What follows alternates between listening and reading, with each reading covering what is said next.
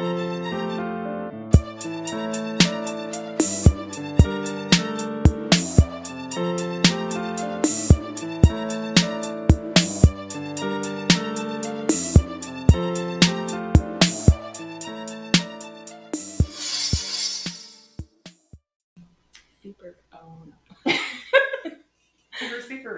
super ready, guys. Hello, we have a guest today. Yay! You want to introduce yourself, guest? Hello, I'm the guest, Kelly, Cat's sister. Hi. We have Cat's sister, so my technically, what would she be? Your sister. Your sister slash in-law Yeah.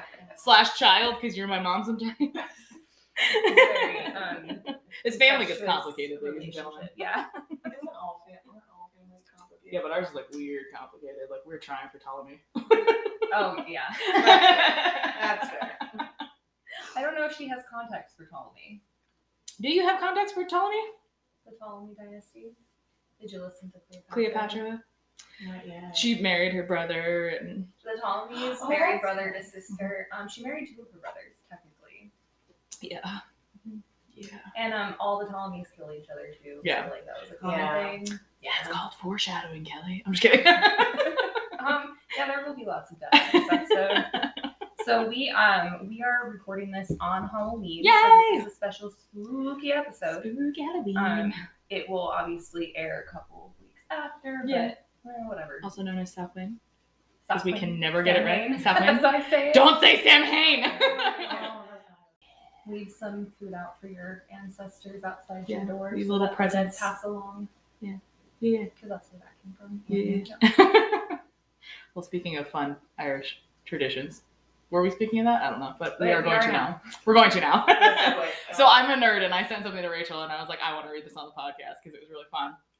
So, according to Irish folklore, a man called Stingy Jack was sentenced to roam the earth for eternity by the devil. A ghostly figure of the night, Jack walks with a burning coal inside of a carved-out turnip to light his way. Irish folklore began to refer to this spooky figure as Jack of the Lantern, which then became Jack-o'-lantern. We all know that Halloween started with the Irish festival of Samhain, or All Hallows Eve, which then became known as Halloween. This was a time of the year when the veil between this world and the next was at its weakest and spirits roamed the earth. This legend is why people in Ireland began to make their own versions of Jack's lantern by carving grotesque figures into turnips, potatoes, and beets, placing them by their homes to frighten away Stingy Jack and other wandering evil spirits and travelers. Irish migrants in the 19th century brought this legend across the Atlantic, where they discovered that pumpkins were easier to carve than turnips, also a lot less scary. That was my addition, guys. So it's an Irish character named Stingy Jack that we owe the origins of the modern jack-o'-lanterns. That was cool. It's pretty fun.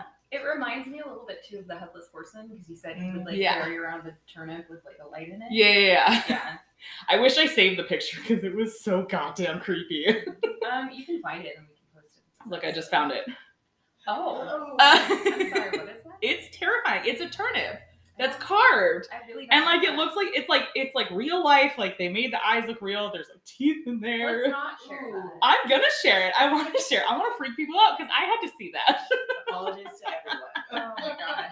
I mean, I feel like the people who do listen. Oh, they'll for love that it. reason, Yeah, so. they'll love it. But yeah, that's a little Halloween / Samhain background for you. Cool. Fun and exciting. It's a little Halloween history lesson from Difficult Damsels. We never said the name of the podcast. Oh yeah, guys, we're difficult damsels. I'm Kat. I'm Rachel, That's Rachel. I got You guys you. just got introduced to Kelly. and this is a podcast about some pretty badass women from history. I was like, did you forget what I thought you were about? I was thinking about what we're talking about today, and I was like, they're not always great women, Yeah, they're not. No, I mean, but they are. a lot They of them just kills. make Huh?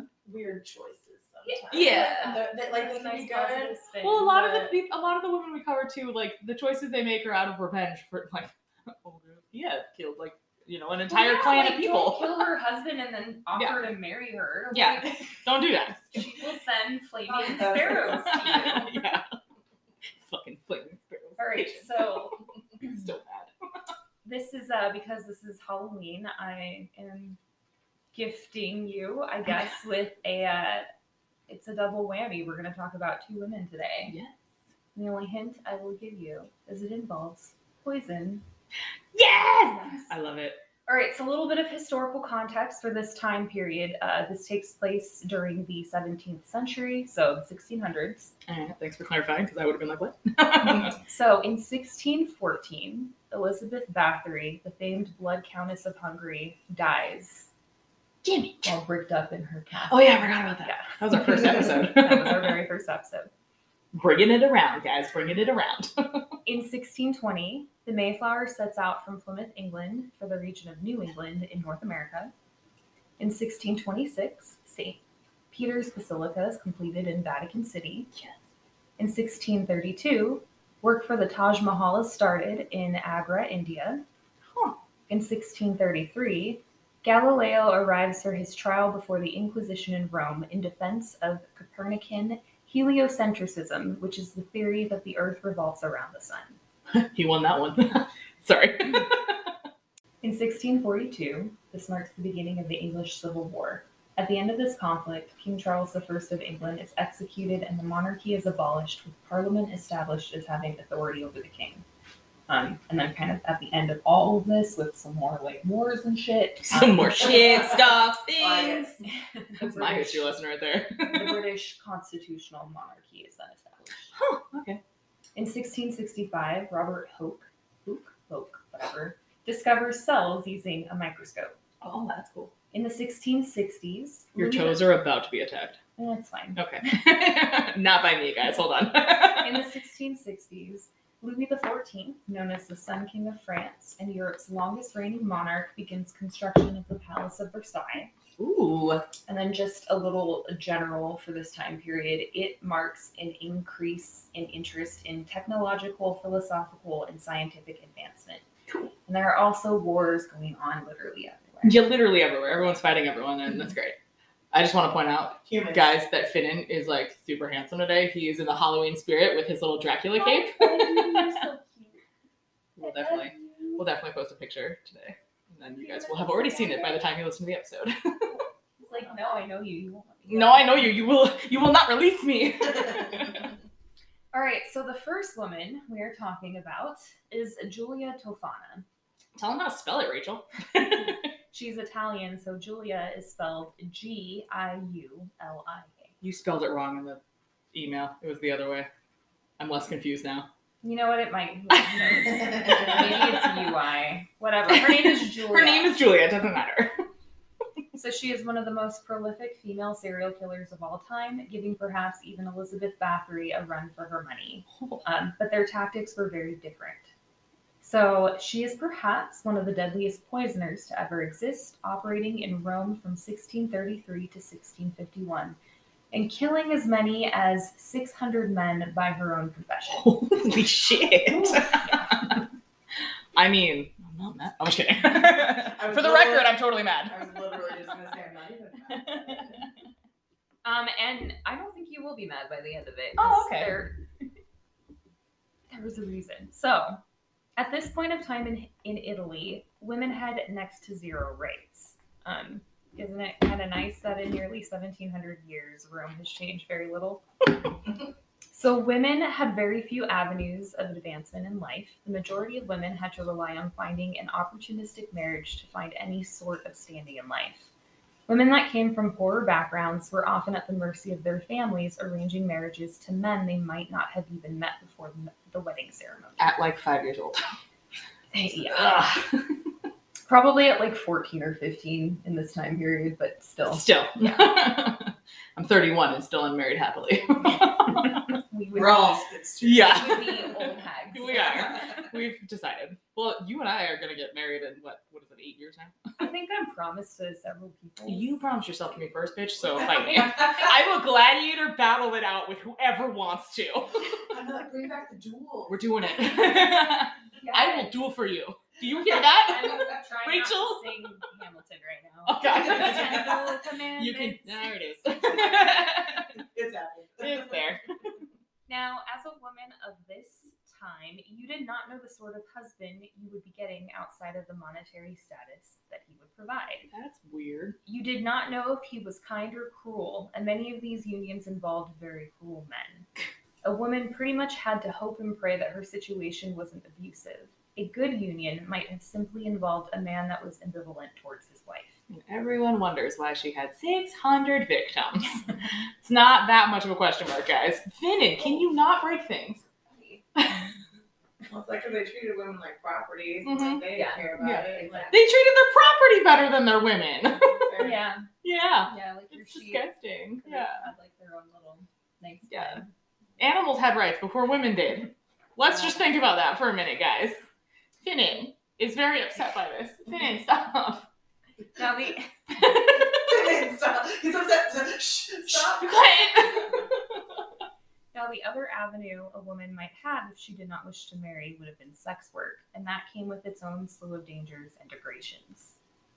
Women that did get married had zero rights and zero standing in society. This meant that the worst of men could indulge in any number of abuses with their wives without any fear of legal repercussions, as women were denied legal rights as well. And as you guys already mentioned, they were essentially property. Ugh. Divorce was also not an option, as Catholicism was the predominant religion of the time in Italy and forbade divorce under most circumstances. Catholicism bullshit strikes again. I can say that, guys. I'm a recovering Catholic. I feel like you're going to say that a lot in this episode. Probably. The one avenue a woman might be able to earn standing in society and economic independence was through widowhood. If you were lucky, you were married to a man that was old without an heir and just had to wait his death out. Let's just let that sink in for a second. Those who were not so lucky had no recourse. That is, until Julia Tofana came around. Oh, hell yeah. Is she like a witch of the woods type thing? Well, this is Italy. There's what's in Italy? Think more Assassin's The witch Creed. of the suburbs? Ooh, I like Yeah. this. Assassin's Creed. Yeah. Okay. The Witch of the Suburbs. I like it. So we have very little information about Julia's upbringing, but we know that she was born sometime in 1620 in the city of Palermo, Italy. Palermo is the capital of the region of Sicily in southern Italy. in You don't case have a you were map for me. I wondering. don't know where it is now. No, I'm just kidding. I don't have a No, map. I know where that is. It's southern Italy. What do you want from me? A fucking map, Dora. Now, we don't know with absolute certainty who her parents were, but the prevailing rumor is that she was the daughter of Tolfania Diamo. Tolfania had been infamous in her own time for having killed her own husband. People speculate that the recipe for Julia's most well-known poisonous recipe was passed down to her by her mother, or at least some form of it. If Tolfania was indeed her mother, Julia would have been approximately 13 years old at the time of her father's death. You're doing great. Julia was said to be exceptionally beautiful, as her mother had evidently been before her, making it easy for her to slip under the radar of authorities, because beautiful women could not possibly be killers. That's cute. We're What are you told. trying to say about ugly women? That all we have is killing? Because that's rude. Fuck, I need to Well, change why my do you mind. why do you think the witch stereotype is always an old hag? That's fair. Because the crone? I'm just saying. Because it's Snow White. Now, we're told that in the beginning, Julia spent her time in various apothecary shops studying how these alchemists made their various concoctions. Yes, she did her research. She's Rachel. Yeah. She's a Virgo. Don't piss her off, okay? In I'm trying really time. hard not to. In time, she used that knowledge to create her own poisonous formulas, and the deadliest among them was the aqua tofana poison. And I will go into detail on what that entailed That's a exciting. little later. I'm excited. I'm going to write some notes. Hold on, guys. I got to get my notepad. Now, similar to Elizabeth Bathory, Julia ran a rather complex operation and employed several associates to assist her in the creation and distribution of her poisons. One of her assistants had been her daughter, Girolama Spera.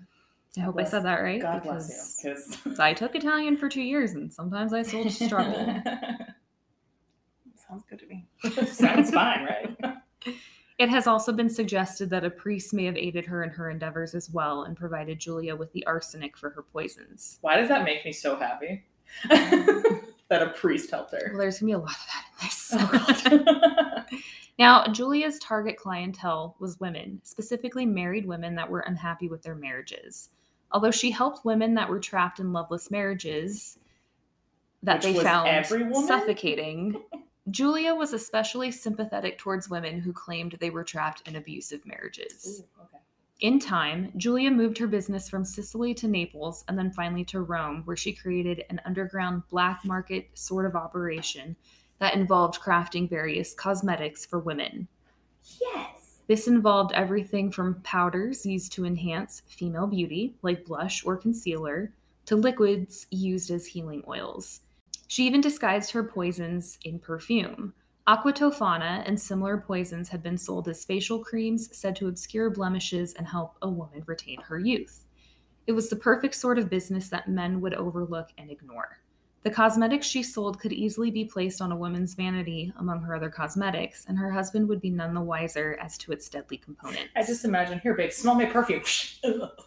Yeah, it's a little more complicated than that. Ooh, Which we'll get into. Yeah. All right. Like every budding business venture, it's been suggested that her rise started when she befriended a woman that had been in a troublesome marriage. After selling her the poison, word seemed to spread by word of mouth among friends, and soon Julia was receiving referrals left and right from various patrons. Fantastic, but also very sad if you think about it. Well, yeah. Yeah. Yeah. The fact that there was a need, quote unquote, Yeah, for a this need kind for of business. a poisoner. Julia did not just distribute her poisons willy-nilly either. She took the time to coach each of her clients on how to properly deliver the poisons, which often involved multiple doses that were diluted in various liquids so that the poison worked slowly through the victim's system over several days or weeks. Oh my god, hell yeah, strategy. It's like I'm arsenic like poisoning. awkwardly excited to hear how she got caught. Like, I hate that she I think got you're going caught. to get so upset. Damn it! Now, Julia also coached her clients on how to act following their husbands' deaths, making sure they were comfortable in exhibiting the necessary emotion to elicit sympathy and bypass suspicion. Women were also instructed to request a coroner's exam after their husbands died to help, again. Oh, okay. Like Take the what? suspicion off them. Because of the nature of her poisons, the results of the coroner's report usually just suggested that the men had died from an unknown disease or illness. It's called being a fucktard. Okay. So what exactly did her poisons consist of? Sometimes called the Widowmaker poison, Julia's most famous poison was Aqua Tofana, and it literally means Julia's water. Yes. I believe if you look at your pictures, I included a picture. Is that the bottle that I Yes. see right here? Mhm. I want it. Now, you already guessed one of the ingredients. They included arsenic, lead, and possibly belladonna. Now, the reason belladonna is suspected is because it was already being used as an ingredient in most cosmetics. So if it I'm sorry, one more time? Like, on purpose? Yes. Oh. So if it came up in a toxicology report, nobody would have batted an eye Oh, because it was already used in cosmetics. That's true. Well, like don't lick your blush, okay? Just put it on your face. Oh my god. And then take it. I need to relearn everything. It's a good thing I don't wear makeup, guys. Now, despite the fact that we know what ingredients the poison contained, people still aren't entirely sure what the measurements for each ingredient were or how they were blended together to create the poison. Aqua Tofana was an insidious concoction. It was a clear liquid without any taste, and it was slow acting, often delivered in multiple doses. The onset of the poison appeared like the onset of simple cold-like symptoms, usually a cough, a scratchy throat, and fatigue. By the third dose, the victim would appear very ill, and the symptoms would include vomiting, diarrhea, and dehydration. That's terrible. The fourth dose would kill the victim. Now, because the poison was slow acting, victims believed they had just fallen ill with a normal disease. It gave them the opportunity to prepare for death and make economic preparations for those that were left behind. Ooh. This included updating their wills. And the women were often involved in that process to make sure. She's like, hey, babe, give me everything. Yes. Fine. And I will make sure that I divvy it up later. I promise. Totally fine. Are you feeling better? Do you want more perfume? Would you like more soup? That's usually. No, I like the perfume. Or idea tea. better. Rachel, don't ever take tea from me ever again. Now, the effects of Aqua Tofana poison are often compared to that of arsenic poisoning as well, just so you know. Jasmine Maybe has it's joined not us. arsenic. Maybe it's aqua tofana. That's fine. Either way, you're dead. To evade notice from the authorities, the poison moonlighted as Manna di San Nicola, or Manna of St. Nicholas of Bari, and it was sold in cosmetics and devotional objects in the form of vials that women could wear around their necks with a picture of St. Nicholas on the front. Hi, Jesse. Hi. I also saw there was a nail polish. It was a line called Aqua Tofana, so that's out there too. Like a current? Yeah. Okay, I was like, nail polish existed Like, then? I mean, don't eat it, but Okay. Nobody told me I wasn't supposed to eat nail polish. I'm kidding, guys. I don't actually eat nail polish. Calm down. We need to get you a sign. Probably. don't Signs eat for nail everything. polish. Now, Nobody says it Julia, on the bottle, but whatever. Julia had been very careful with her enterprise. She did not sell her product to women she did not know personally, and those she didn't know were vetted very carefully by previous clients. It's entirely likely that Julia Tofana might have never been caught or discovered had it not been for a customer that ended up snitching on her to the Vatican authorities. This goddamn In Rome. bitch. Sorry. So, according to the story, the woman had bought aqua tofana for her own husband and went so far as to dose his soup, but she panicked at the last minute and told him not to eat it. And of course, he got You suspicious. just literally outed yourself. Yeah, so Jesus. he's understandably suspicious, and he ends up forcing the woman to go to the authorities about Julia. Ugh. Even then, when rumor got out that Julia's operation had been discovered and a warrant was out for her arrest, the townspeople of Rome protected her and hid her due to her popularity. Yes, they're like, no, this is the one person who can help us. Fuck you all. Fucking patriarchy. She was warned ahead of time that the police were on their way to apprehend her and was even granted sanctuary in a nearby church. Yes. It was only after a rumor spread across Rome that Julia had poisoned the water supply that authorities That's were problematic. finally able to force their way into the church and apprehend Julia.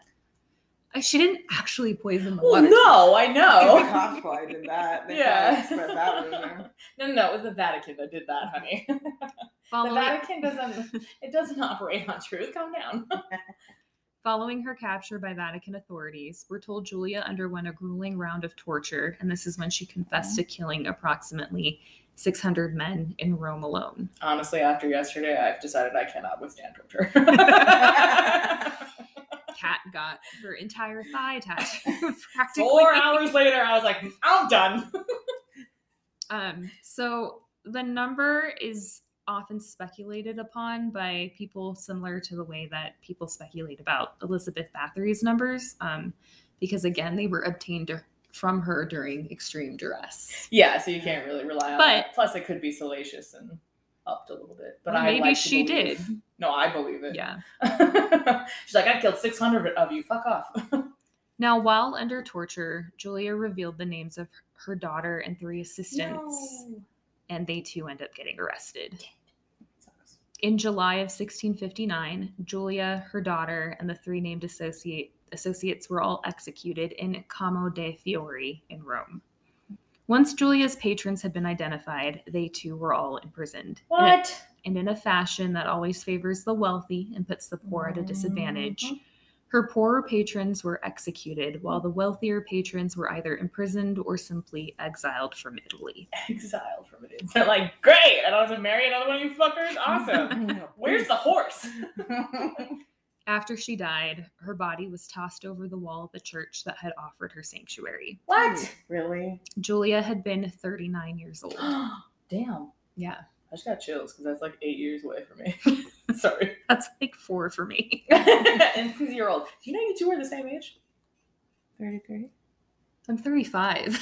Okay, Ass you're an old hat. hole. Asshole. No, I forgot. We did figure that out, and I was surprised. It's fine. Kat just can't math. I'm like vocal about the fact that I can't math. It's We all okay. I know can't this. either.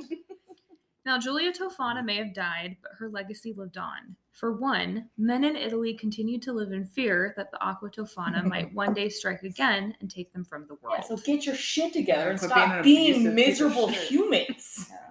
Here it is. The fact that you need poison to kill you, that should be problematic. Now, Julia's influence and power would go on to inspire a scandal in France known as the Affair of the Poisons. That's fun. It all started when a French noblewoman confessed to murdering her father with poison so that she and her lover could inherit his estate. Yes. Word eventually... Not yes, but yes. Well... No, yes. Well... Well, for legal reasons. Oh, no. But everything else, yes. In that woman's writings and journal, it was discovered that she likely lost her virginity before the age of 10 and she was being abused by family members. Ew. So... Yes. I'm going to change my answer. Yes. Yeah. 100% yes. When you look into the Affair of the Poisons, which, this spoiler alert, I'm going to tell you. I was like, is this coming up or? We're not going to go into great detail, but the next okay. person is Kind of involved. more than kind of. Yes. But yeah, when you look into these stories, you often just hear these women did this, but you don't get the context. And No, of course not. No, because the women are awful when they do that, and they're witches and evil, and nobody looks at the men who abuse them, because why would we do that? For me. It's the patriarchy. Just say that. It's the same. Either way. Anyway. Word eventually reached the ears of the French court, and Louis XIV became concerned that he and other members of his court might become targets of conspirators.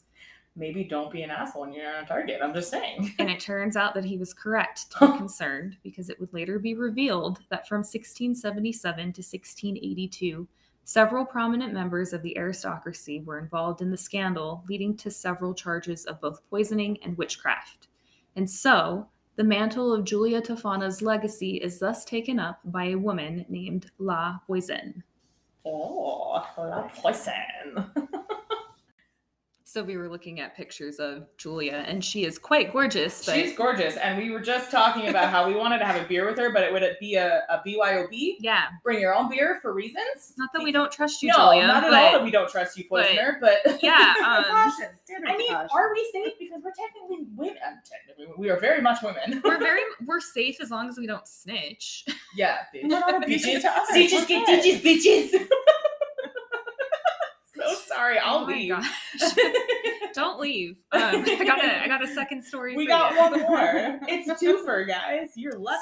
So I'm gonna set the scene for you. She always sets a scene that makes me happy. We are smack dab in the middle of the reign of Louis XIV of France, known as Le Roi Soleil, aka the Sun King, as he claimed to descend from Apollo. Everyone and their mothers descends from Apollo. Apollo was the Greek god of the sun, along with light, truth, music, poetry, and healing. Also the twin of Artemis. And Right? similar to the god of the sun, I can't remember if he's the twin of Artemis. I think Artemis and Apollo are twins. I think you're right. There's another god. It's possible. There's another god we're going to reference in this. Oh, hell yeah. I like this. But I'm getting ahead of myself. Sorry. I'm getting ahead of you for me. What?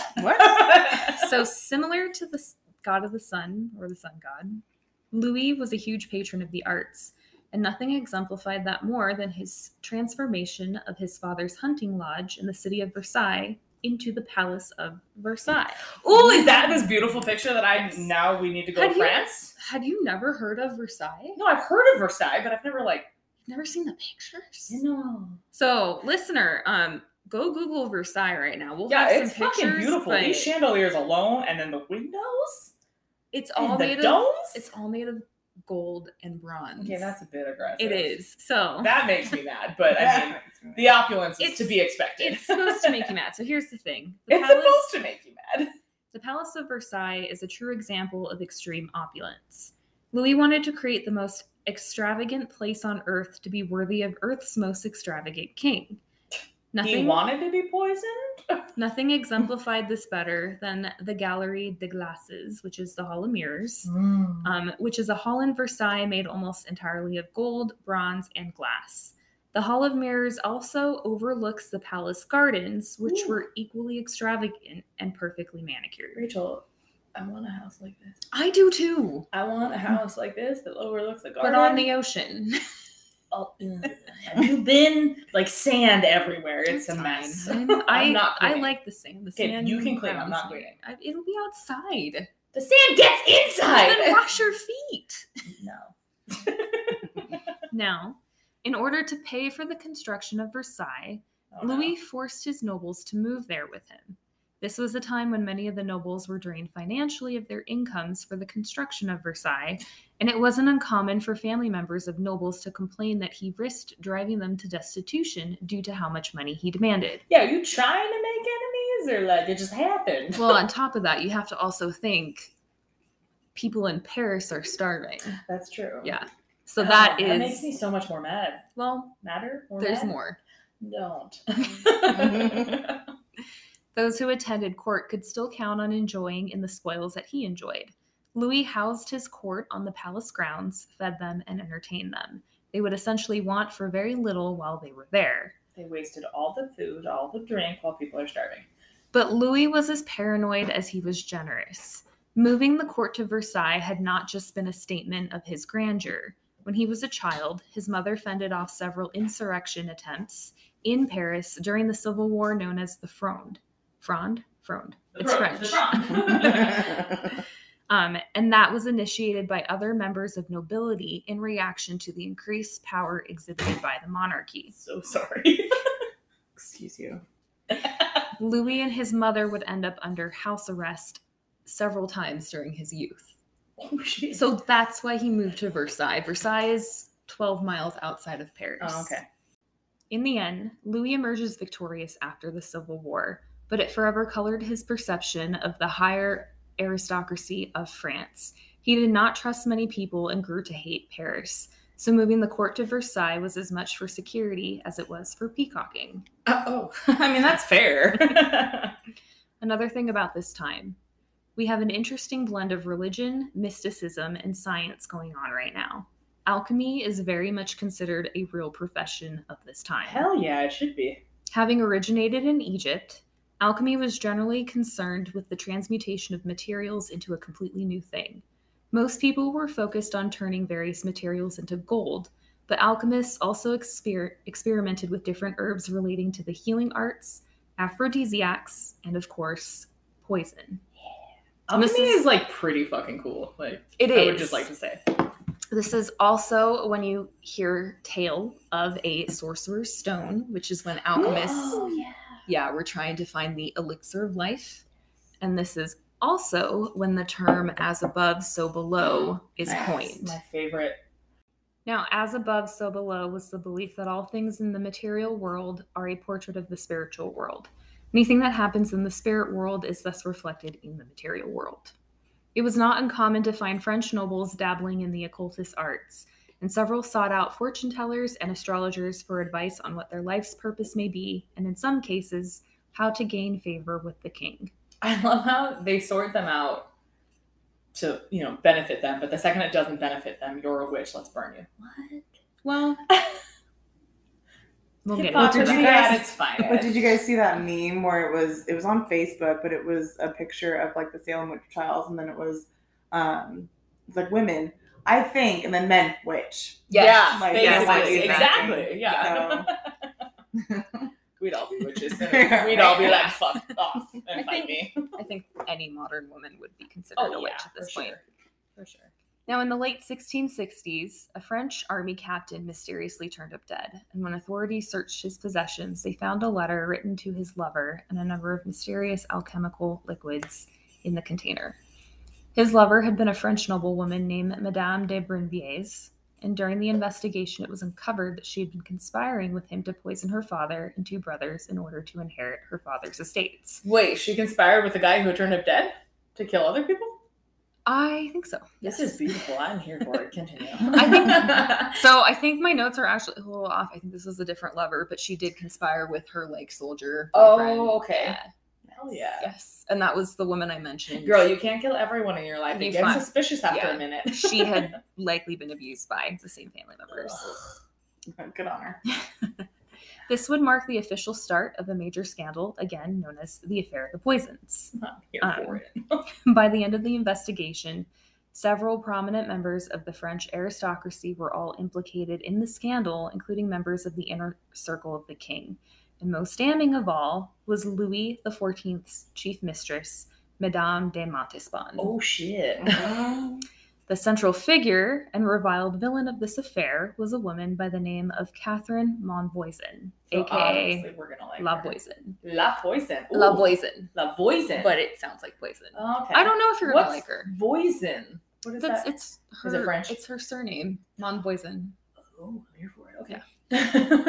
I don't know if you're gonna like her, but we'll I find love out. that her surname sounds like poison. It This makes does. me happy. I thought it was like like made up. what they called her, but Yeah. no, it was who she married. All right. Okay. Well, I mean, yeah. So Lavoisin was born Catherine Deshays sometime in the year 1640. We know next to nothing about her parents and her upbringing, other than the fact that she was likely very poor. I've seen some sources throw the term street urchin around. It's likely she was either orphaned or her family was simply very poor because she had already gained some notoriety as a fortune teller on the streets of Paris by the age of 9. she and I would be friends. I think you would be when she was younger. At the age of 20, Catherine Deshays married Antoine Monvoisin, who had been a jeweler and a silk merchant in the city of Paris. But he was apparently very bad at his job because it wasn't long before his incompetency ended up bankrupting his businesses. Oh, good. Catherine would have none of this. She had grown up in poverty and she refused to ever return to it. She's like, I've been there, I've done that, it wasn't great, I didn't want a postcard, so we're good. Fortunately, Catherine was resourceful. She already had a knack for chiromancy, which is palm reading. Yes. It's the official name for it, as well as fortune telling. And so she decided to turn it into a trade, and it was the perfect time for it. Just as in Italy, women in France had very few options for mobility in French society and were often left to the mercies of their fathers and husbands. Catherine started small, reading the palms and faces of bored housewives that came to visit her. Oh, I thought you were going to say something. Oh, no, I want to say something. Are you telling me, Rachel, that there are similarities between here and before? Oh, and yeah. it is, don't repress women and we won't fucking kill you? Is I that what you're mean, telling me? For legal reasons, she's being sarcastic. Yeah, no, but I'm yes. not. Jesus Christ, Kat. This is why I'm single, because I don't want to commit murder. I don't have time for it. The universe tests me enough as it is. Yeah.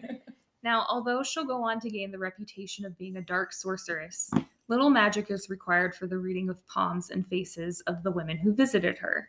A lot of them were simply unhappy in their marriages and looking for advice on how to make their lives easier. And in some extreme cases, escape them altogether. Yes. Babe, just put this in his drink or his soup and it'll be fine. Now, Catherine Monvoisin was anything if not innovative and clever. She would later claim that the art of fortune-telling had as much to do with psychology and physiology as it did with so-called divination. She would basically study her clients' faces to detect any small twitch or movement in response to her questions to discern if what she said resonated with them. Yeah. She had many a remedy to offer her clients as well. Those looking to recapture some magic back into their love lives were given aphrodisiacs to help stimulate sexual desires. Here's some Viagra. I'm just kidding. It's not there yet, guys. Here's some chocolate. She was also a skilled herbalist that provided various remedies for clients experiencing various aches and pains.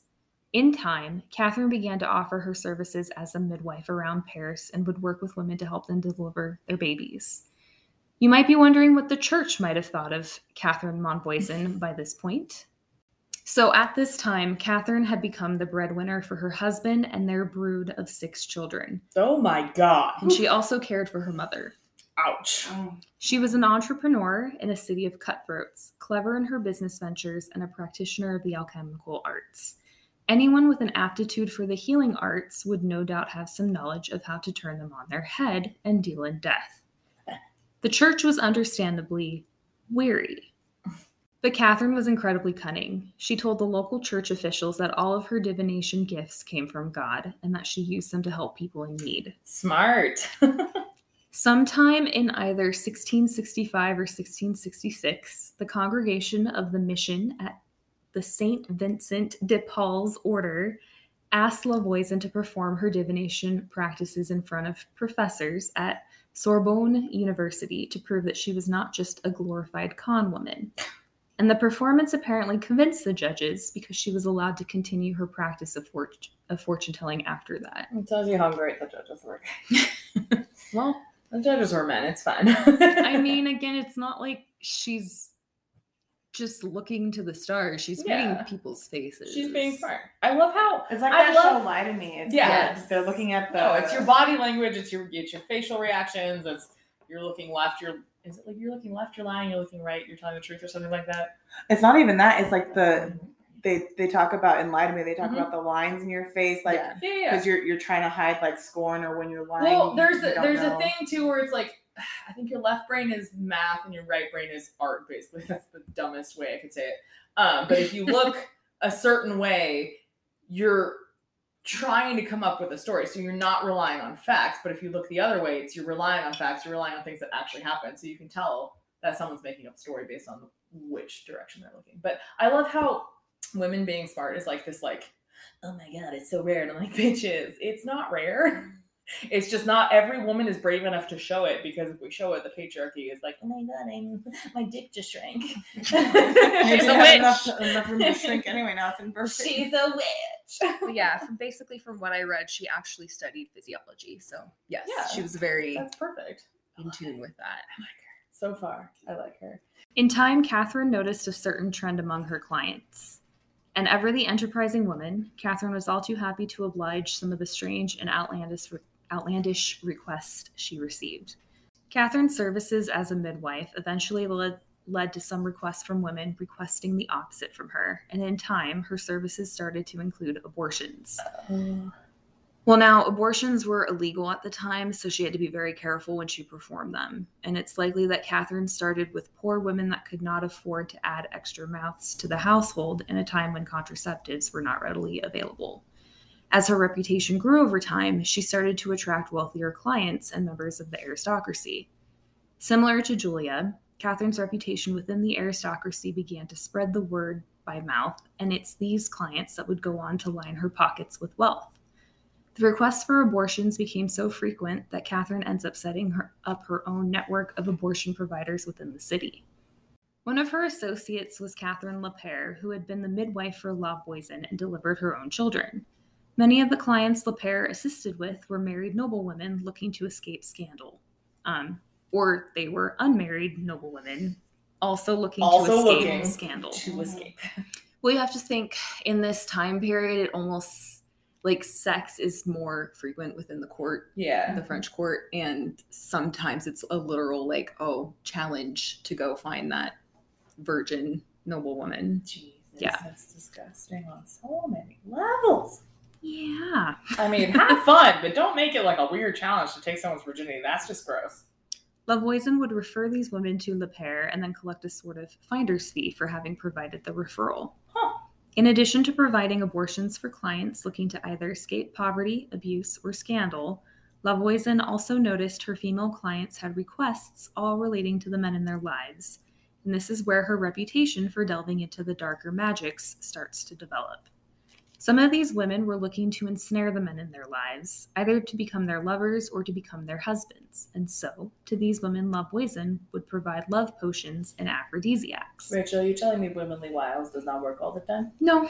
It's not magic? Sometimes you need, Oh no. Her love potions were said to contain some of the following. She would grind up the bones of toads. Ew. With Spanish flies and combine them with human blood, iron shavings, the teeth of moles, and the dust of human remains. I'm sorry, when you drink that, do you not like look at your significant other / person who's just clearly flashing their womanly wiles at you and go like, why the fuck does this taste like blood? Like, why? Well, think about what kind of blood that would be. Like, irony? Not irony, but like irony. Like, it would be like period blood. When you get the, like, overly stereotypical, like, that's a witch and she's using menstrual blood to ensnare men. Yeah, kind of comes from this time period. Interesting. Yeah. That's fun. In addition to these love potions, Lavoisin began to invest more and more in the procurement of supposed magical objects that could be used in her clients' personal ritualistic practices. But not all of Lavoisin's clients wanted love potions. Some of them wanted the opposite. Death potions. Also known as poison. Death potions. In order to provide for the women looking to rid themselves of incompetent or abusive husbands, or in some cases, women looking to get rid of family members that stood in the way of their inheritances, No. Lavoisin began to develop poisons. This is essentially... you go with where the market is going, okay? That is what she did. She's Yeah. very opportunistic. Yeah. She's a good entrepreneur. She looks at the market and goes, we're going to poisons. We're going to poisons. This is essentially what she becomes known for, and this is the primary operation that will end up damning her because, as it turns out, there are a lot of people in Paris and France that wanted to rid themselves of a husband or a rival. Maybe you guys can do your own fucking legwork. I don't know. Now, similar to the network of fortune tellers and abortion clinics that Lavoisin set up around Paris, she soon had her own network of poison providers around town as well. Now, most people credit Giulio Tofana as having started this enterprise. A couple of decades after her death is when you start to see the darker alchemical concoctions spreading into France. And Lavoisin ends up picking up where Julia left off, and her concoctions were said to incorporate arsenic as well. Hell yeah.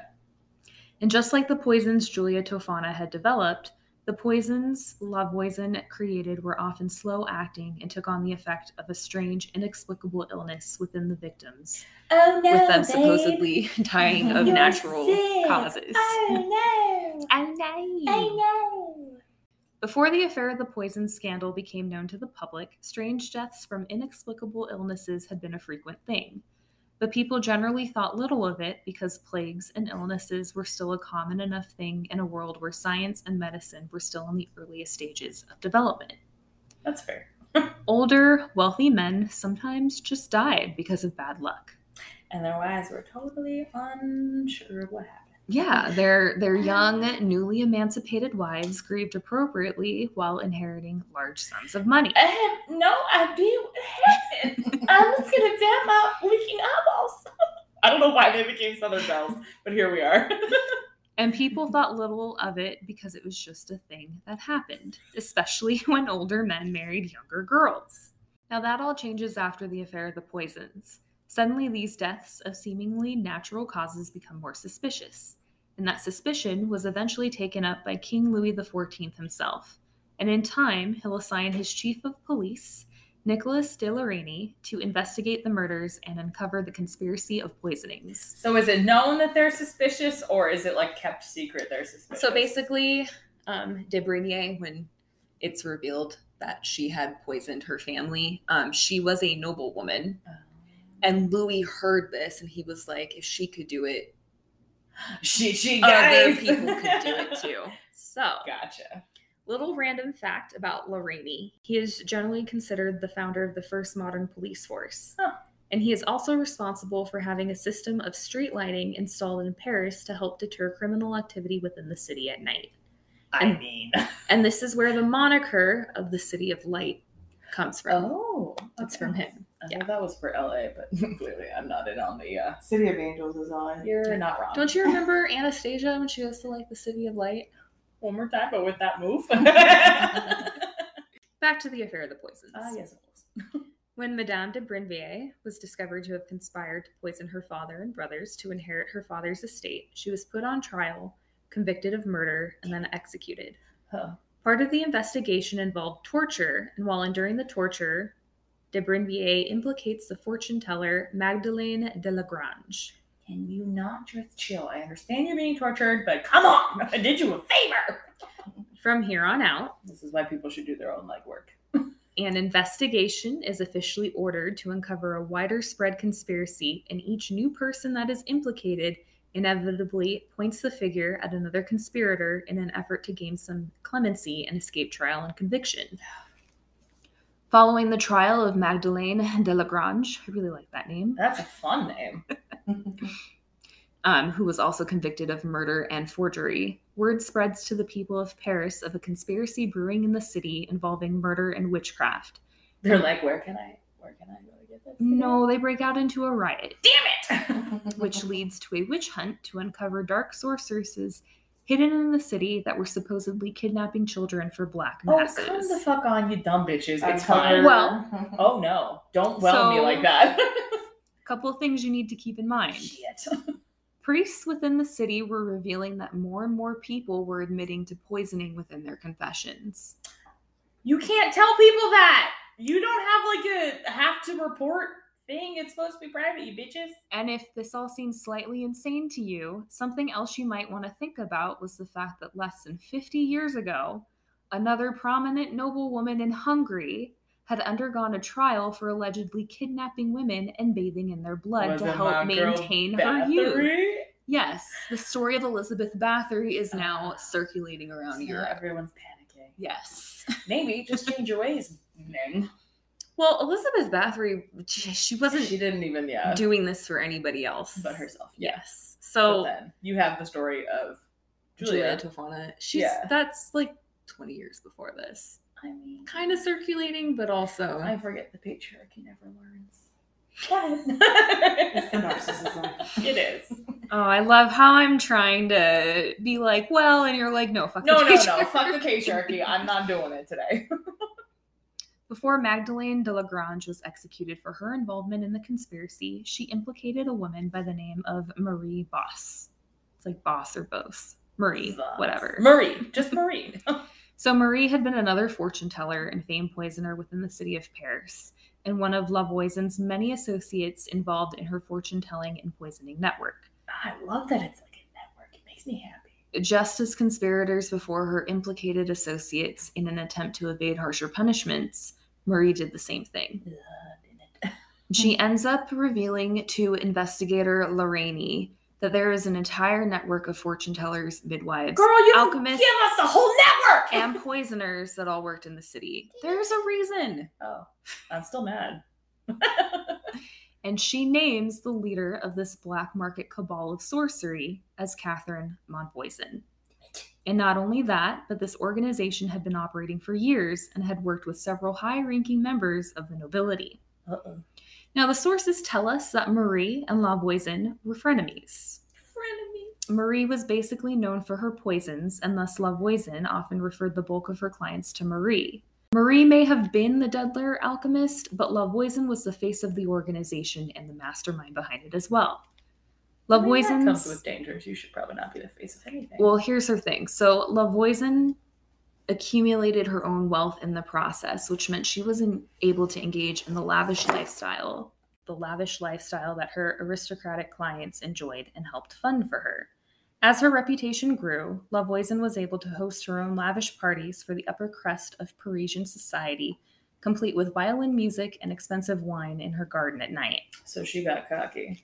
And if the stories are to be believed, Marie was jealous of Lavoisin and thus needed very little arm twisting to implicate her. They twisted her pinky and she's like, you know what? I got you a name, don't worry. It's from Marie Bosse that we get the most colorful and salacious tales involving Lavoisin, which included the black masses we're about to get into. Yeah, we'll do a little warning really quick, because I'm going to go over what the black masses entailed. They're not great. They're not great. So if anything related to infant mortality, if you are especially sensitive to that, I would skip ahead like 5 minutes. Yeah. So, thanks to Marie's confession, Catherine Monvoisin was arrested outside of a Catholic parish on March 5th, 1679. Unlike the other conspirators that had already been convicted, Lavoisin did not have to undergo torture during her investigation. We're told that the order had been issued to use torture on her, but was later rescinded, and people speculate after the fact that the investigators avoided torture because they were concerned her testimony might reveal the names of more influential people within the court. Yeah, protect your people. Don't worry about everyone else. Here's the kind of funny thing. Lavoisin was a notorious alcoholic, so the investigators instead just supplied her with a bunch of alcohol. No. And found she was relatively Super compliant. compliant. Yeah. Weird how that happens. And she answered most of their questions so long as they kept her drunk. Can you imagine? She's like, I have it. I'll tell you a secret. That's like Karen from My You Favorite guys. Murder. She envisioned her Karen from My Favorite Murder, and you guys have a secret. Now, the charges laid before Lavoisin included performing illegal abortions and poisoning various members of the French nobility. And thanks to Marie's confession, the charge of witchcraft was also added to her growing list of crimes. That just sounds so cool, the Church of Witchcraft. I'd join. In addition to crafting love potions and aphrodisiacs, Lavoisin's most damning accusation was that she performed black masses with the aid of priests in the city. Now, the black masses were allegedly performed in the catacombs beneath her house, and were. I'm sorry, one more time. She had catacombs beneath her house? I couldn't find You any couldn't confirm? information on her house. That sounds but great, I was though. like, I mean, if you think about Paris, there are a bunch of There are. catacombs all over. I'm Yeah. gonna dig catacombs beneath this house. Okay. Godspeed. So basically, she would have these in her catacombs, and the thing about the Black Mass is that it's an inversion of the traditional ritual performed during Catholic Mass. So in this ritual, Lavoisin was accused of performing basically a ritual involving the use of a naked woman as an altar while holding a black candle in each hand. A chalice or ritual bowl was said to be placed on her stomach, and then the blood of a newborn baby was poured into the chalice while the woman prayed to Satan. All right. That seems Allegedly. aggressively made up, but sure. They also suggested some of the abortions ended up in the Black Okay. Mass. It's never It's not confirmed. been verified. Yeah. This could just be the church being like, evil. I mean, Black Masses were likely performed. As to what they entailed, No one knows. no one knows, and I'll get into why that is as Okay. well. Okay. The grimmest speculation related to these Black Masses like to point to the fact that Lavoisin had opened a home for unwed Mothers. Unwed mothers. We'll keep that. Unwed mothers. Mothers. We're saying it's mothers. from now Unwed on. mothers. The year before she had been arrested, and they suggested this was the proof that she had an unending supply of sacrifices. Oh, come the fuck on. She's doing something good and you turned it So dark. that's kind of the thing. I'm like, I mean, it's leave good in it- the eyes of us, but it's not good in the eyes of the church because, oh my god, unwed mothers. so a home would still be good, but of course they just, I would think, kind of perverted it. Yeah. Yeah. As the churches want to do. Women looking to procure abortions for whatever reason, or women who simply did not want their children, were said to have turned them over to Lavoisin without asking any question as to what would happen to the children. Some people have also suggested that she did promise she would find those children new homes, but then she'd whisk them away to her catacombs for her nefarious purposes. I believe she gave those children great homes. The chief purpose of the investigation was to uncover any possible conspiracies involving the king's attempted murder. In time, it was revealed that Lavoisin's most high-profile client was the king's official mistress, Madame de Montespan. Retro. Now, Madame de Montespan is incredibly interesting in her own right, and one day we will devote a Difficult Damsels episode to her. Hell yeah. But for now, I'm just going to give you a brief general rundown. Madame de Montespan was officially known as Francois Athénès de Rochecourt de Montemart, Whoa, she's got more names? the Marquess of Montespan. The Marquise. Marquise, whatever. Marquise. I know that French word. She had adopted the name of Athénès for herself in much the same way that King Louis XIV had the moniker of the Sun King, as she claimed to be descended from Athena. As mentioned, she was the king's official mistress, and in France, this meant she held an official position within the court. As the king's mistress, she was afforded a number of titles, lands, and power. She even had her own quarters within the Palace of Versailles, and she had several children by Louis XIV. I believe it was 7 children. Wow. The 3 children that would go on to survive childhood were officially legitimized by Louis and given the surname of de Bourbon. All right. Madame de Montespan had incredible power over the court and was often referred to as the true Queen of France, as she had managed to hold the title for a long time before her eventual fall from grace. Madame de Montespan was as clever as she was ambitious and managed to capture the king's attention for longer than any mistress who came before her. Congratulations. But Louis was notoriously fickle, and Montespan feared that she was losing his favor, and so this is where her connection to Lavoisin was said to come from. Now, as the story goes, This is about to get juicy, ladies and gentlemen. Madame de Montespan was introduced to Lavoisin through her companion, Claude de Vigne d'Aletz. God bless you. And you're French. When Montespan initially set her sights on becoming the king's official mistress in 1667. This is the first time Montespan is said to have performed a black mass with Lavoisin overseeing it, so that she might win the king's favor, and not long after, Madame de Montespan replaced Louis XIV's chief mistress and became his number one favorite. Yeah. Not mentioned in the conspiracy. It was for womanly wiles, it's fine. Montespan took great care to befriend both Louis and Queen Maria Theresa. When both the queen and his chief mistress of the time, Louise de la Valliere, became pregnant. Both of them became pregnant at the same time. Oh. Montespan was asked to entertain the king during official dinners during their absence. And this is when their romantic relationship was said to bud. So when you say it like that, but yeah. Everyone likes to say she performed a black mass, but if you actually looked at what was going on, you could see it makes sense. It's not a far leap to be like, oh, she just happened to be there. She was clever. Yeah. She was charming. Of course, Rachel, women are not clever until they are, and then it's until black they perform magic. A black magic. It's not mass. cleverness. It's Satan. But that story is not near as scandalous, and so we'll continue with our dark tale. Following the success of the first Black Mass, Montespan was said to have employed Lavoisin any time she and the king had a fight, or she feared she was falling out of favor with him. In 1673, Montespan noticed the king's interest in her was fading, and so she reached out to Lavoisin again to perform more Black Masses and prayed to the devil that his love be restored to her again.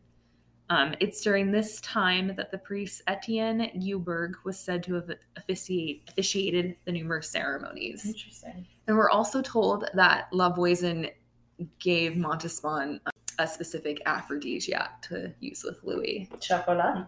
I think that one's been verified. Oh, okay. She could just give him chocolate because she's like, you're hangry, I need you to eat this. It works on me, just saying. Yeah, it does, guys. If French is hangry, just give her chocolate. By 1677, it became clear that Louis was going to replace her with another woman. And so Montespan allegedly told the king that if he abandoned her, she would have him killed. Whoa. By 1679, Montespan had officially been replaced by the Duchess of Fontaines and was said to approach Lavoisin and ask that she have both the Duchess and the king killed. Wow, that's aggressive. You were literally a mistress. That is literally the whole point of being a mistress. You're going to be replaced. Not always. I mean, most of the time. I mean, the whole idea times out of 10. the king develops enough affection for you that even if he finds a new little plaything, he has enough affection to keep you around still. Are you aware of how much wrong that sentence is? I'm very aware that these women weren't, clearly. Well, what other options do they have? I know, but still. Drop the judgment. It's here. It's going to stay.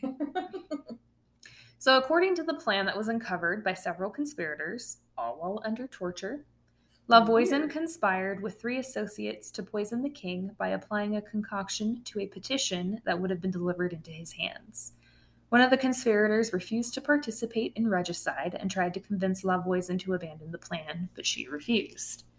On March 5th, 1679, Lavoisin does end up visiting the royal court to deliver the petition, but due to the fact that there were already too many petitioners before her, the king did not end up receiving her. She's like, what the actual fuck? Oh my god. So when Lavoisin returned home, she had her daughter burn the petition while she schemed to come up with a new plan to kill the king. During the investigation, she confessed to having created her massive network of fortune tellers, midwives, and poisoners in Paris. She admitted that she had created various aphrodisiacs for her clients and confessed that all clients seeking poisons were referred to Marie Bosse. In time, she implicated a couple more conspirators and confessed to selling poisons to a couple of nobles herself. Lavoisin never implicated Madame de Montespan by name, nor did she ever make any mention of Black Masses herself. When further pressed, they're not real. When further pressed, she did admit to guards that the one question she feared the most was if they were to ask her about her royal visits to the court. Whoa. This was as close of a confession to attempted regicide that the investigators would ever get from Lovewaisen. Interesting. On February 17th, 1680, Lovewaisen was put on trial and then convicted of witchcraft and murder. The court gave her the harshest punishment available at the time, which was execution by burning. On February 22nd, 1680, she was led to the public square in the Place de Grève in Paris, where a pyre was waiting for her.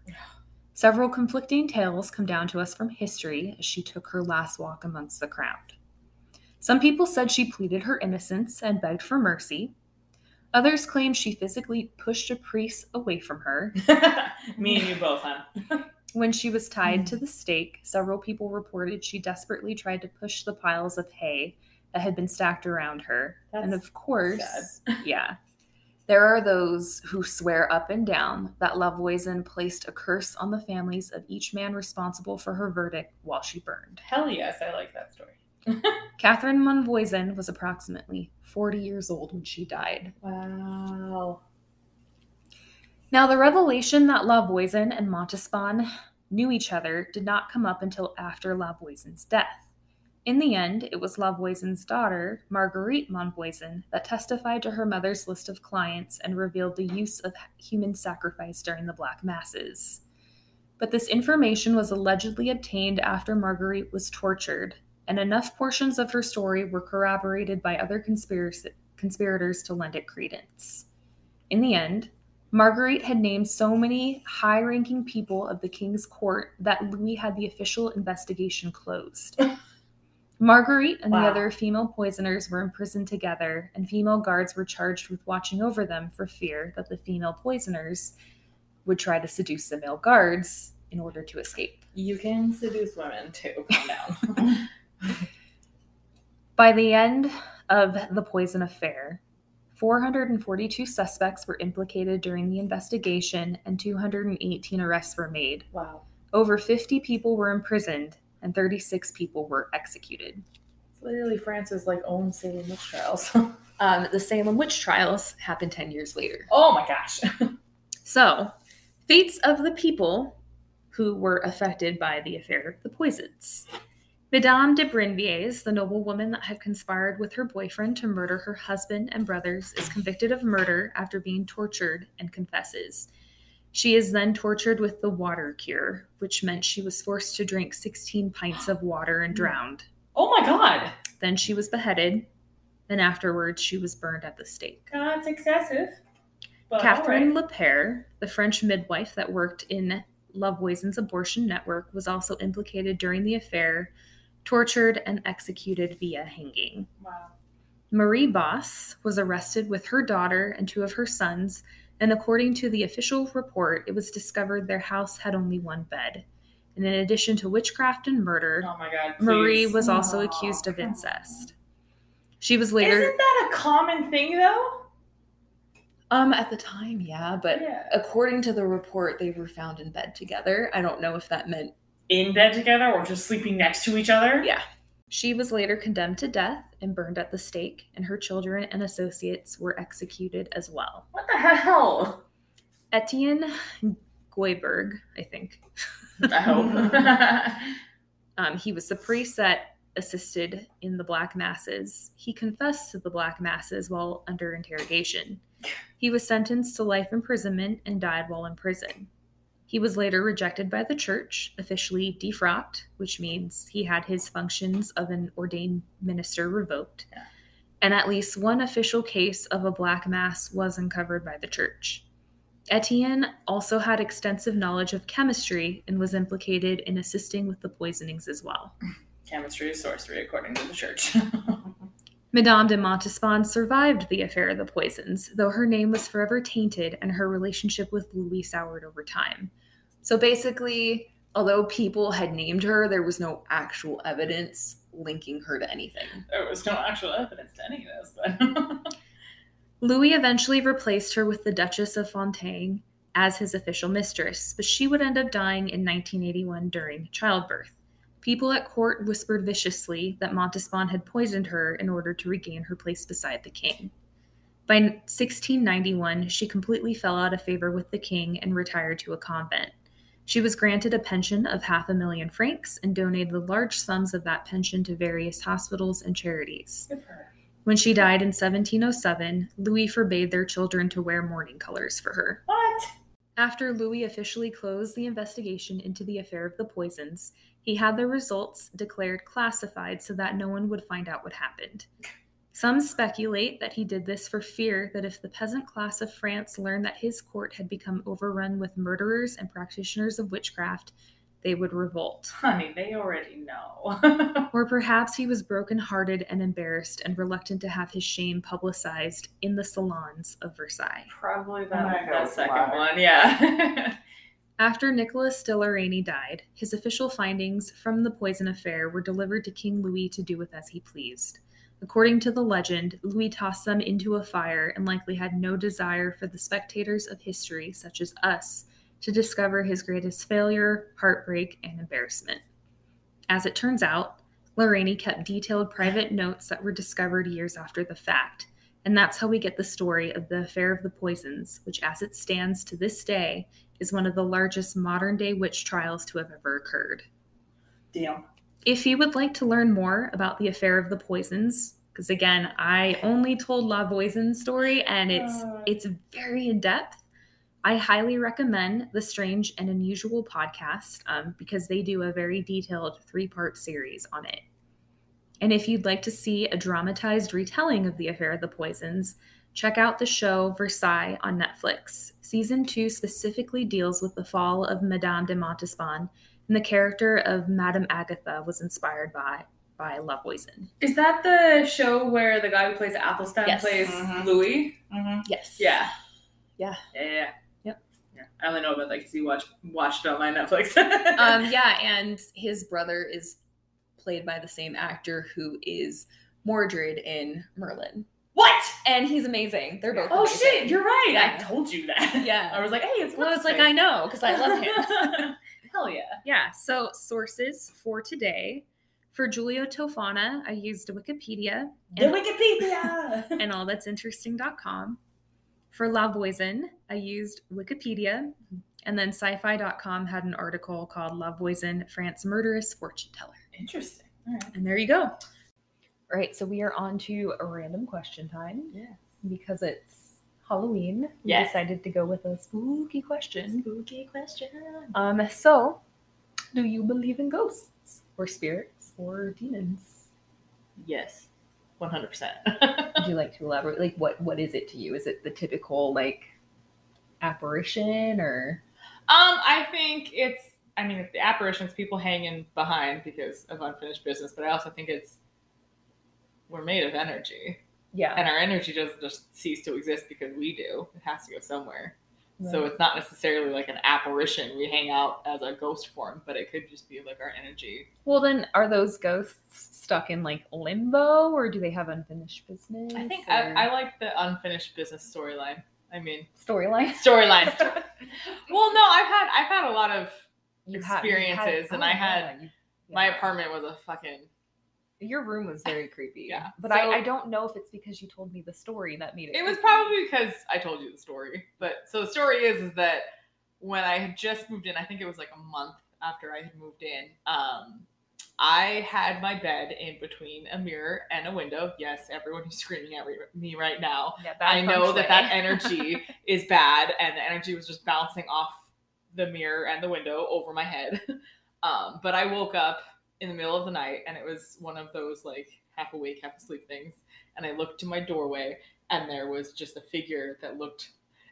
At the time, I was like, "There's an orc in my room," but it looked like a burned. It looked like a burned figure. Like I figured out after the fact, like okay, it was someone who like had been really badly burned, and like kind of like had a half a second of just like, and then it came at me. So me and my recovering Catholicism, I had a crucifix right next to my bed, so I like threw my hand on the crucifix and like turned the light on, and obviously nothing was there, but it was just like very scary. That's so funny. I've had a few moments of it's sleep paralysis and I see something coming at me. 100%.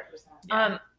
every single time I've punched or kicked at it. Yeah. Like, and I would never think I was the type of No. person that would resort to a fight reflex, but that's what's happened every single time. Yeah.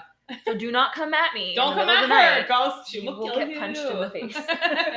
every other instance, she'll hide behind me. Yeah, I also keep a knife by my bed. Yeah, I do too. Yeah. But then I've also had like experiences that weren't necessarily bad or malevolent or scary. But sorry. Well, I mean, I've had like figures standing over my bed, and I kind of look over, and I I'm don't like, like that. if they weren't full figures, they were like mirage type, like they shimmer in and out. But like You I'm stay like, in the corner. like as long as you stay over there and don't fuck with me, we're fine. But But it's not even necessarily like just bed, but it's like when you're driving and you narrowly miss an accident and you're just like, oh gosh, yeah. yeah. someone. oh, I have a team of fucking guardian yeah, angels it's watching like, out yeah, for you me. got the spirits with like the unfinished business. So my answer is obviously. Izzy has a story. Is yours yes too, babe? Izzy, you're about to join the fucking afterlife. Can you not be up there? She's on the loft on the other side of the railing, giving Mom a heart attack. Yeah, So- but I definitely think there's people left here with unfinished business, especially with how random sometimes the death is. Mhm. And it definitely seems like people get taken too soon. Yeah. And that's like, I understand God has a plan, but Somebody has a plan. somebody has a plan. Somebody has a But plan. It's definitely like people live here with unfinished business and stay, but I also think there's some people that do watch out for you and kind of Yeah. like help you avoid certain From the situations beyond, and- yeah. Your guides. Yeah, ancestors. your spirit guides. 100%. I tend to fall in the category of similar to what you said about the energy. I've never had an experience like with a ghost that I can for sure say, This was a ghost. yeah, but I do believe energy imprints on places, which is why like if you go to an area where one of the Civil War fights happen, Oh god, those you get that like heavy feeling. We did that in Virginia. We Yeah. went there and I was on edge the whole time and just Yeah. like, I like this, but can we go? It's like, I don't want to be here after dark. yeah. And then I will say, so like in theory, I really don't believe if you like get a Ouija board out, like anything's Yeah. gonna happen. But that being said, I won't touch one. So Exactly. I'm right there. Yeah. with you. yeah. There's like that you've heard enough stories about it where you're just like, I've heard plenty of stories where nothing happened too. Yeah. And I think a lot of it really is belief and intent. So yeah, it's intention. if you don't have negative intentions, I don't really think you have anything to worry about. But I No. still would rather not Yeah. put Yeah. anything out Like I there. love the look of Ouija boards, but I will never have anything Ouija board esque in my Yeah. house because my cats are gonna call fucking demons. Like The cats are the demons. Yeah. I already have 5 demons in this house. I don't need more. Well, I guess we were talking about my one little sleep Yeah. paralysis moment, aside from kicking at the stuff. So I was in Sedona and I picked up a beautiful statue of Persephone. And then we did our goddesses episode, and I just felt really connected to Persephone. And one night, I'm going to chalk this up to my mind, but it really, truly, I woke up in the middle of the night. I'm sleeping in the living room. It was the weekend. And I felt like Hades was in the room with me. And I am very much I don't want to deal with spirits. And I Yeah. said, we are not doing this. You are not welcome. Not today, Hades. Do not pull me through the crust of the earth. I am not okay with I it. shan't be your new Persephone. Get the fuck out. I already have someone, and she will come down here and take your ass. Pretty much. So Yeah. yeah, that was one night. It was a very interesting sleep paralysis night because in that one I did not want to punch anything. I was very Yeah. much just closed. Yeah. Just like Shut down, and you're like, no. I think the fuck no, you trick ass. Yeah. Seriously. Get out. No, I've definitely Yeah. my mom and I, our mom Kelly, always joke that joke in a very serious way that we're like very sensitive to that kind of stuff. Oh, I'm sure. And we talk about that stuff Yeah. all the time. And like when you guys were in Sedona and you went to those vortexes, Kelly, and I hadn't Oh, gotten there yet. interesting. And Mom texted me, she's like, I wish you were there because everyone made fun of me. And she's Did like, you feel you wouldn't have made fun of me. Who was she making fun of? Who was making fun of her? Probably Because I Dad. was right there with her. I was like, I want to find it. Yeah. And then, unfortunately, we didn't because I think we had to walk a little further because, Yeah. there's very specific places Yeah. that they are. Well, if you think about in Sedona, it's all like incredibly old rock structures. So who's to say that there isn't energy just from the earth too? I'm so very like drawn to that and so very interested in that kind of stuff because I'm like I'm very much like not scared of it, but like fearful out of respect. Like those are things that you really have to like have a healthy respect for, and like there's energy around waterfalls. There's energy. Yeah, there's around energy. And I think the way I think of it is that energy is people who have died, and your energy just doesn't cease to exist. I think the earth just has its own Well, the earth energy. also has energy. Yeah. I like how you're like, it's people, and I'm like, it's just the earth. I mean, it's a mix. Well, of that's why both. they say, if you have these experiences, and I know one of our friends mentioned this, just put earthy things in your home, in your bedroom. So like crystals, rock lamps are really good. They're supposed to help with anxiety. Cover your portals to hell or other realms. They're very grounding. They ground you in the here and the now. Well, our friend Dana, she considers herself a medium, and I love it. I think it's interesting. And I brought her in. I said, I didn't tell her any of the stories. I said, go in my room and tell me what you feel. And she went in, she goes, nah, this is not okay. You need to cover one of these. So I ended up covering the mirror with a curtain, and it helped. I mean, I didn't have any, because like, crazy shit. Even if, say, nothing was there, you still have whatever's happening outside of your window reflecting in your mirror, which is going to be a distortion anyway. Yeah. So. Yeah, no, I don't know. I really can't say for sure because you did tell me the story, but I never liked going in your room when you weren't there. Yeah. Like when I would go check in on the cats, if it was after dark, I would be like, bye, Gemma. Yeah. Yeah, poor Gemma. But your cats were fine too, so that's the other thing you have to think of. But that's the thing that started it all was when I moved in, I just had Jasmine. And Jasmine would sit at the bedroom door and just stare into the bedroom. And I was like, you motherfucker, don't tell me there's something in there. And so I was like, okay, this is weird, but whatever, it's Jasmine, she's being weird. But then I got Gemma and she did the same fucking thing. So I was like, okay. And then all that stuff really started happening. So it could have been like my mind for sure. playing on that, because I've got a crazy imagination. So it could have been my head being like, well, look, here it is. But yeah, it was creepy. But then I found out that there were roof rats. So I'm like, that's probably what the girls were looking at. Hopefully. Probably. Yeah, I know my cats do that with the birds that nest in the roof. Yeah. Always like, you can't get to them. They're in the ceiling. And you're not getting let out.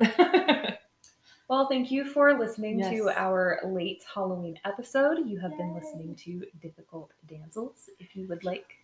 Oh, Kelly has a fucking dad joke. Sorry, dad joke. Kelly has a dad joke, guys. This is her contribution. Okay, y'all, you ready? Yes. Why don't ghosts have children? I can't. I already know the answer, so I can't. I don't know. Because they have hollow weenies. And that's your ridiculous dad joke for the night, guys. We hope you enjoy your Samhain or your Halloween or whatever you're celebrating. Stay safe and please rate, review, and subscribe on whatever podcasting service you listen to. Yes, please. You can reach us at difficult.damsels@gmail.com. I was like, am I going to have to come in here? We're also on Facebook and Instagram, and we have been on Facebook and Instagram these past few weeks. You have, good job. Yay! Just type in Difficult Damsels and you'll have to scroll down because Facebook is great. Yeah. And as always, stay difficult. Stay difficult. Yeah. Rachel is doing the pause dance. What is happening? I'm not sure what that was. That was definitely Rude. a car. Excuse me, sir, we are recording a podcast. Can you calm the fuck down, please? Thanks. That's great. When I have to say the poisons from La Poison. The poison's from La Poison. It's great.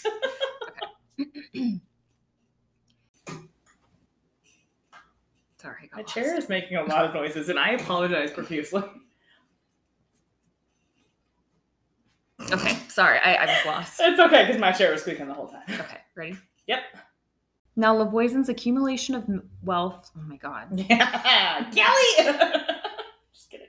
I'm sorry, miss. I've been interrupting this whole time. That's my job. Yeah. Okay, ready? Yeah, I'm ready.